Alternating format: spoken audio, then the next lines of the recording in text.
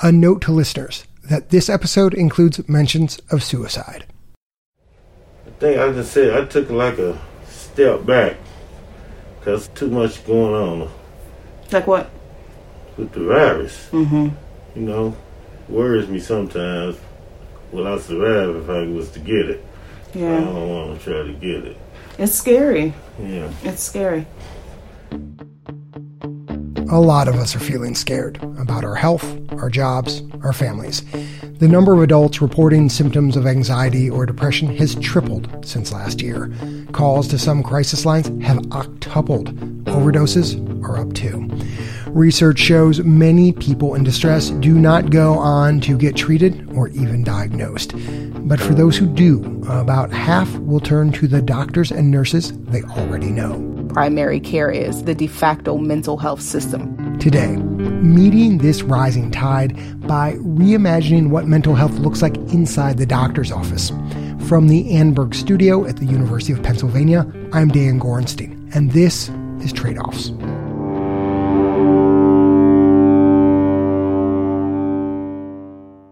It may sound strange to put much faith in primary care to meet our mental health needs. These practices, what New Yorker writer Atul Gawande calls medical general stores, often are overburdened and now with COVID are getting crushed financially. But the reason to think primary care practices may be able to respond to this demand for mental health care is because some already do. Good morning, sunshine. It's an approach often called integrated care. And compared to your usual checkup, visiting an integrated clinic can feel like peering through the looking glass. We're doing things a little bit differently today. I'm recording our patient's journey through the clinic. So this is East Knox, one of the 24 primary care clinics run by Cherokee Health Systems, a large safety net provider in eastern Tennessee.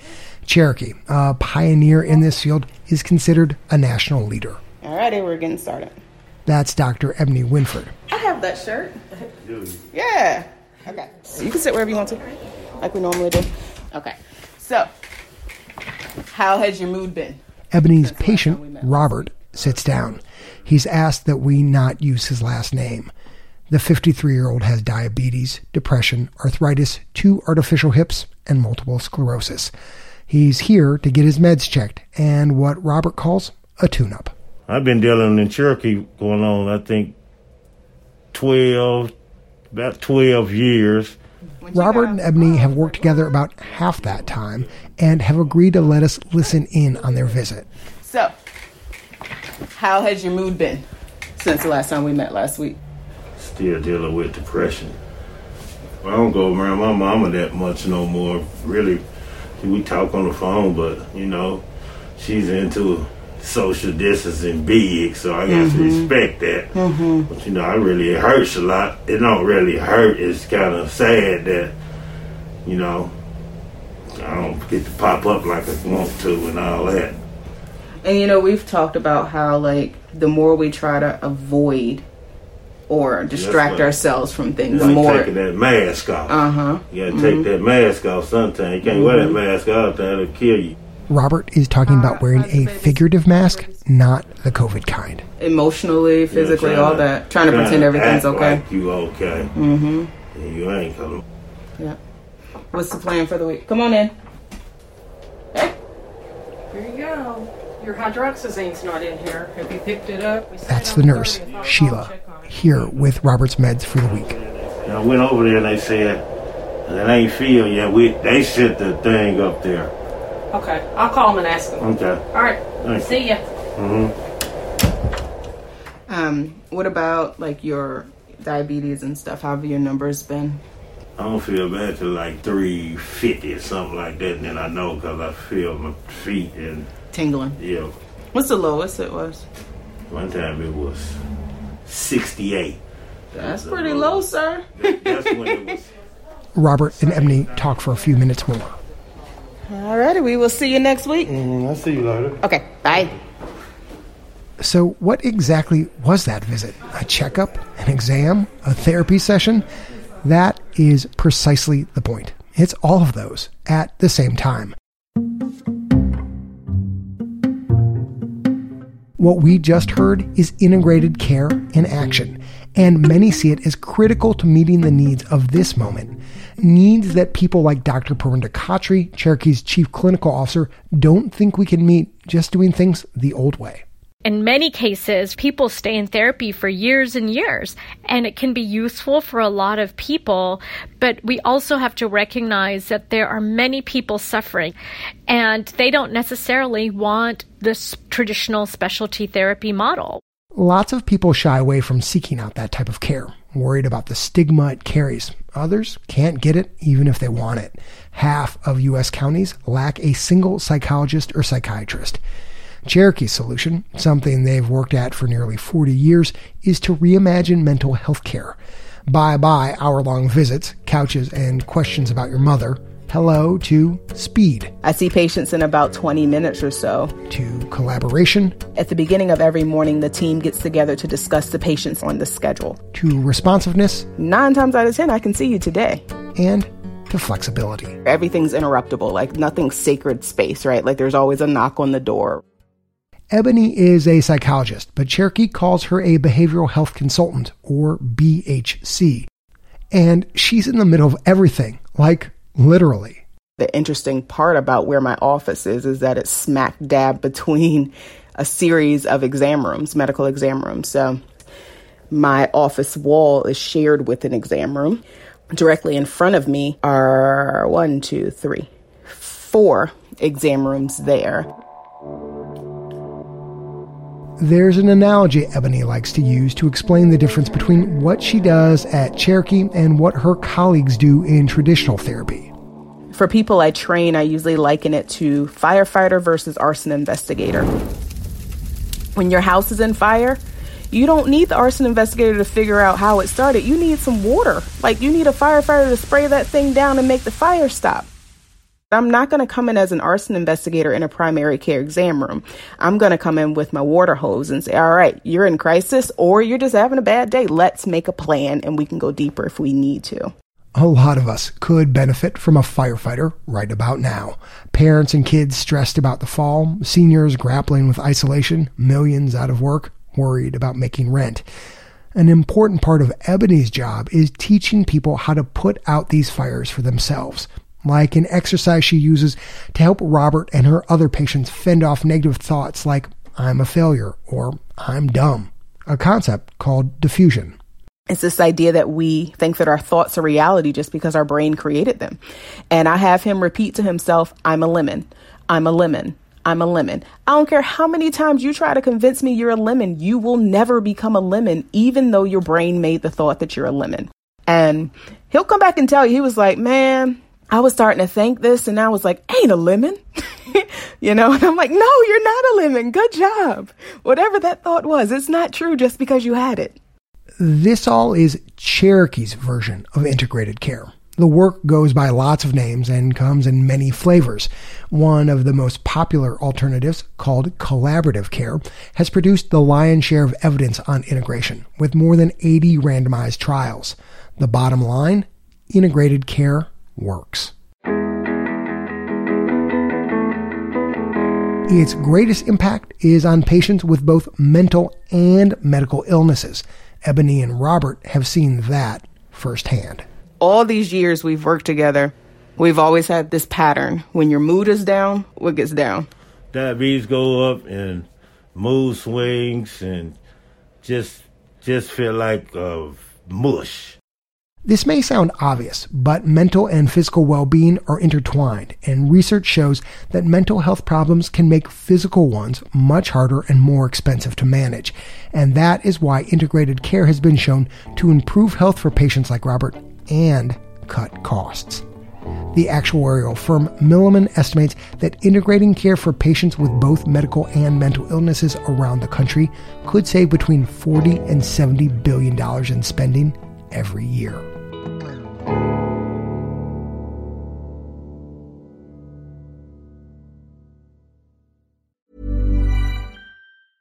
Quality sleep is essential. That's why the Sleep Number Smart Bed is designed for your ever-evolving sleep needs. Need a bed that's firmer or softer on either side? Helps you sleep at a comfortable temperature? Sleep Number smart beds let you individualize your comfort, so you sleep better together. J.D. Power ranks Sleep Number number 1 in customer satisfaction with mattresses purchased in-store. And now, save 40% on the Sleep Number Limited Edition smart bed for a limited time. For J.D. Power 2023 award information, visit jdpower.com/awards. Only at Sleep Number stores or sleepnumber.com. On today's show, we're asking the question, can primary care offices meet the nation's growing tsunami of mental health needs?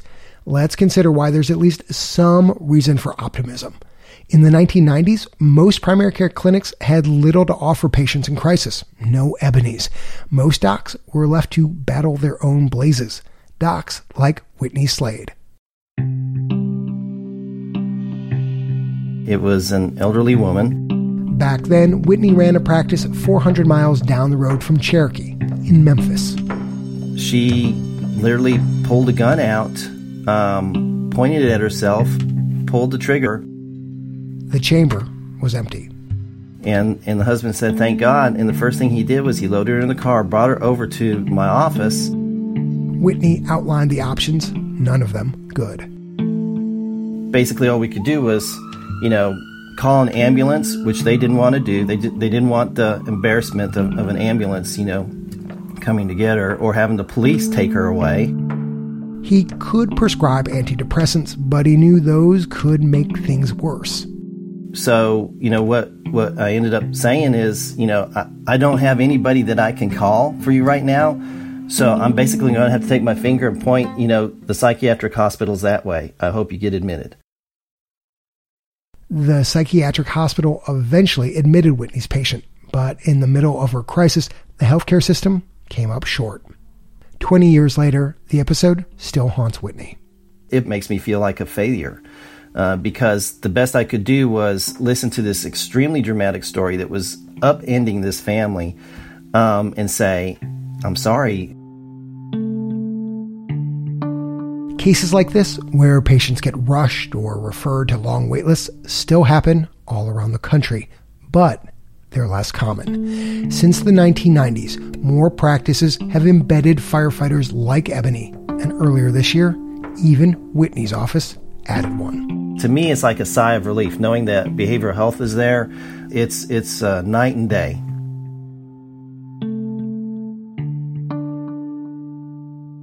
And it's not just in Tennessee. University of Massachusetts psychologist Sandy Blunt says you find at least some practices marrying medical and mental health care in every single state in the country. Today, federal health officials back the idea with hundreds of millions in grants, and so do major professional groups like the American Medical Association.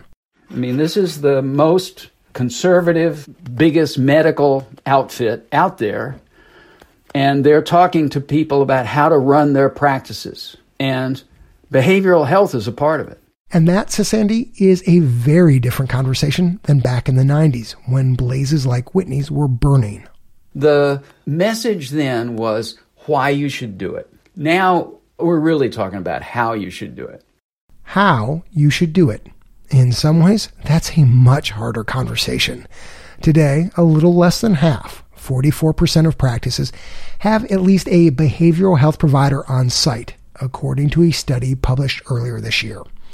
Most experts suspect a much smaller fraction offer truly blended care, the kind backed by all the evidence. To understand why integration has not spread further faster, it helps to trace Cherokee's nearly 40-year journey. First, there was the matter of finding all those firefighters. If you look at our workforce and you look at our training programs, people are, to a large extent, still trained in silos. When Perinda joined Cherokee, she remembers how often they'd strike out and end up with providers who just didn't get primary care. So about 17 years ago, we started a psychology internship program. We started a postdoctoral fellowship program. We've started working with medical residents because we recognize we're not going to naturally get the workforce that we need. We have to help grow the workforce that we need. That postdoctoral fellowship program is what drew Ebony to Cherokee. And once she got there, she says she had to adjust. I had to learn the primary care workflow. And that's a huge growing curve because primary care is fast paced. So I shadowed medical providers, just learning how do they ask questions? When do they tag in a behavioral health provider? How quickly or how slowly do they move? Like that tells me where I need to be. Training programs have started to adapt. About half of the nation's psychology programs offer students some exposure to primary care, and there are a few dozen fellowships. For physicians, the majority of family medicine residents do some training in integrated care clinics. But even if every program embraced integrated care, Sandy says we'd still come up short.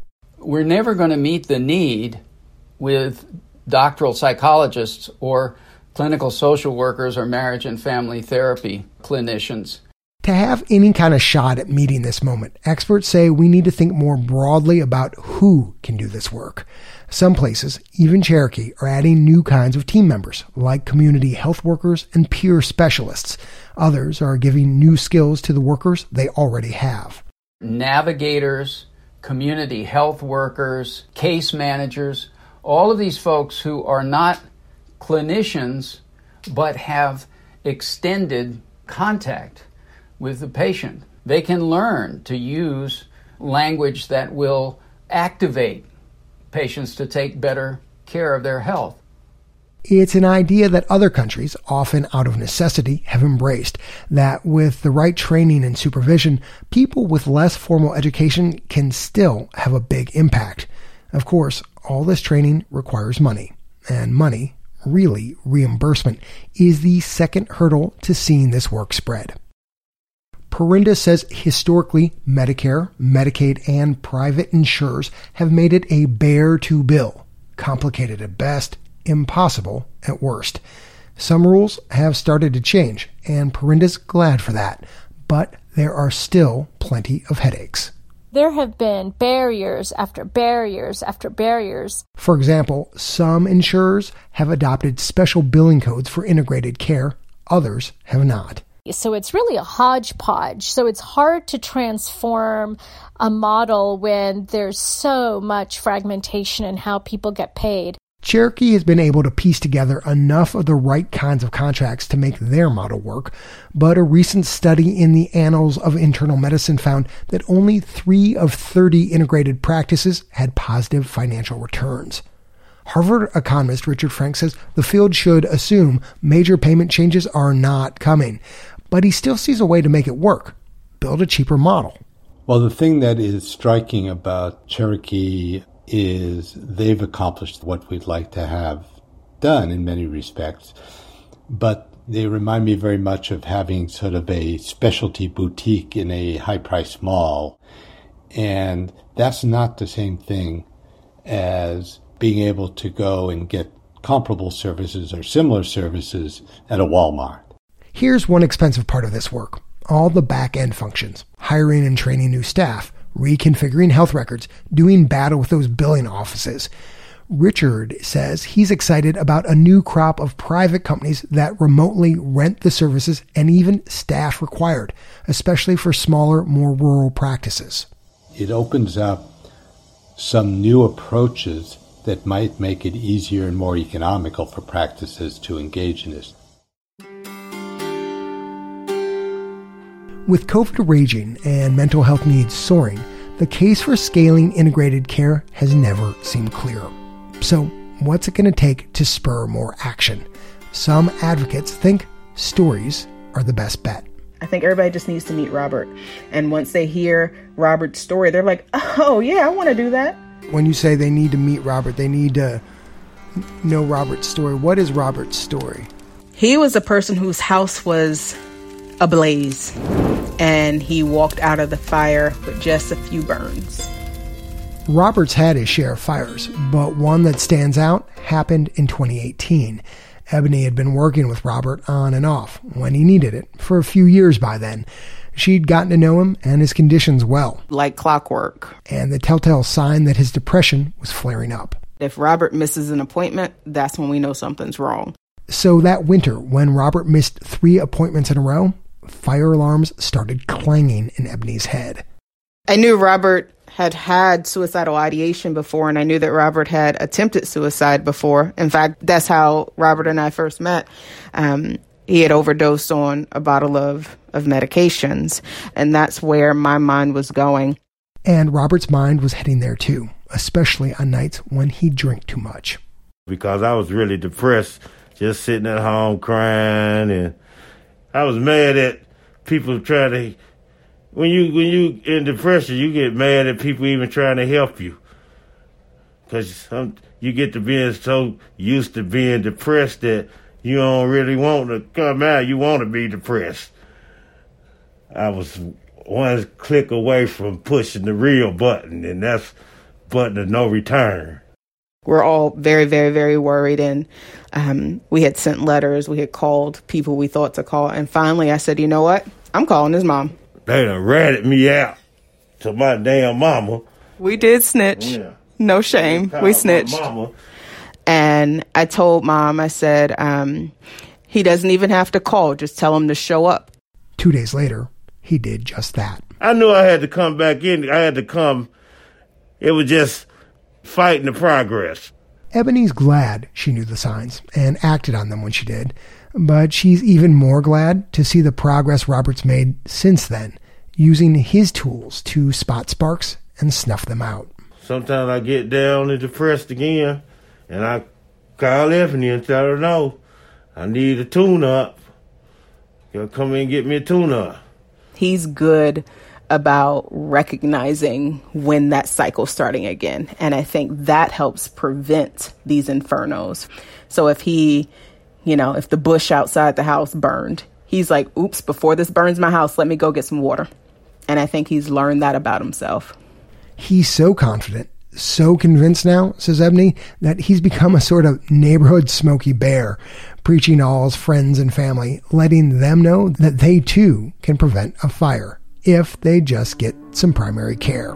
I try to take what I learned here and help other people with it, You really need help. That's what I tell them. And if you tell him enough times, Robert's learned eventually people might just hear you. People like his girlfriend who he brought to the visit today. Been trying to get her down here for a long time. She finally decided to come today. One by one, house by house. That's the only way Robert sees to save the whole forest. That's the only way you go bring about change. People stop and pay attention when he tells them to beware, 'cause everybody knows that he's the fire-preventing bear.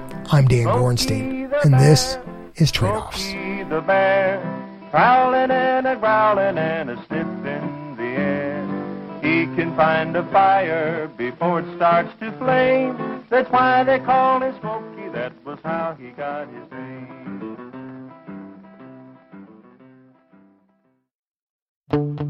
On June 24th, Tamar Punarjian, a newly minted doctor, began her residency at a COVID ICU in Providence, Rhode Island. There's another older gentleman. I sat with him for a little bit.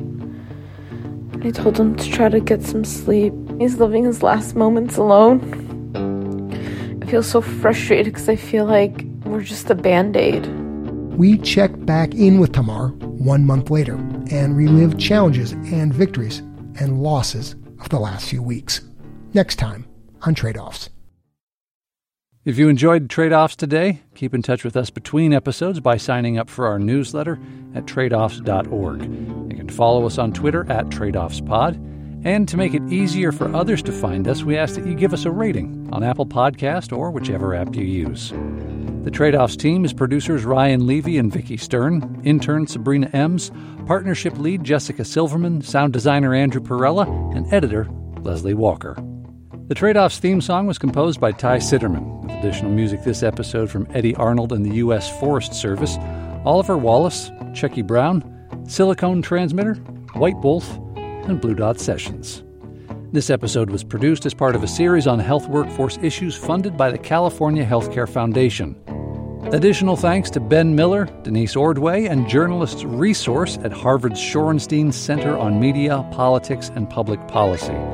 Phoebe Wallace, Peggy Chen, Garrett Moran, Judy Ann Jones, Sarah Farley, Kathy Gruss, Kathy Grew, Doug Tynan, Alex Ross, Scott Kodish, Diane Powers, Heather Klasaritz, Kyle Grazier, Angela Beck, Greg Simon, and the Trade-Offs Advisory Board.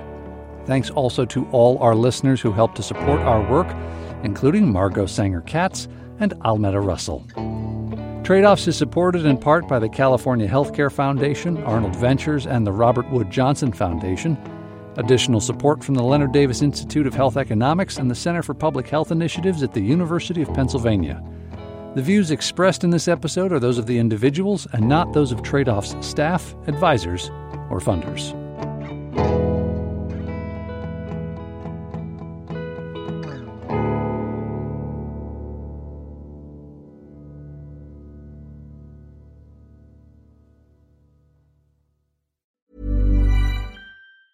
Planning for your next trip?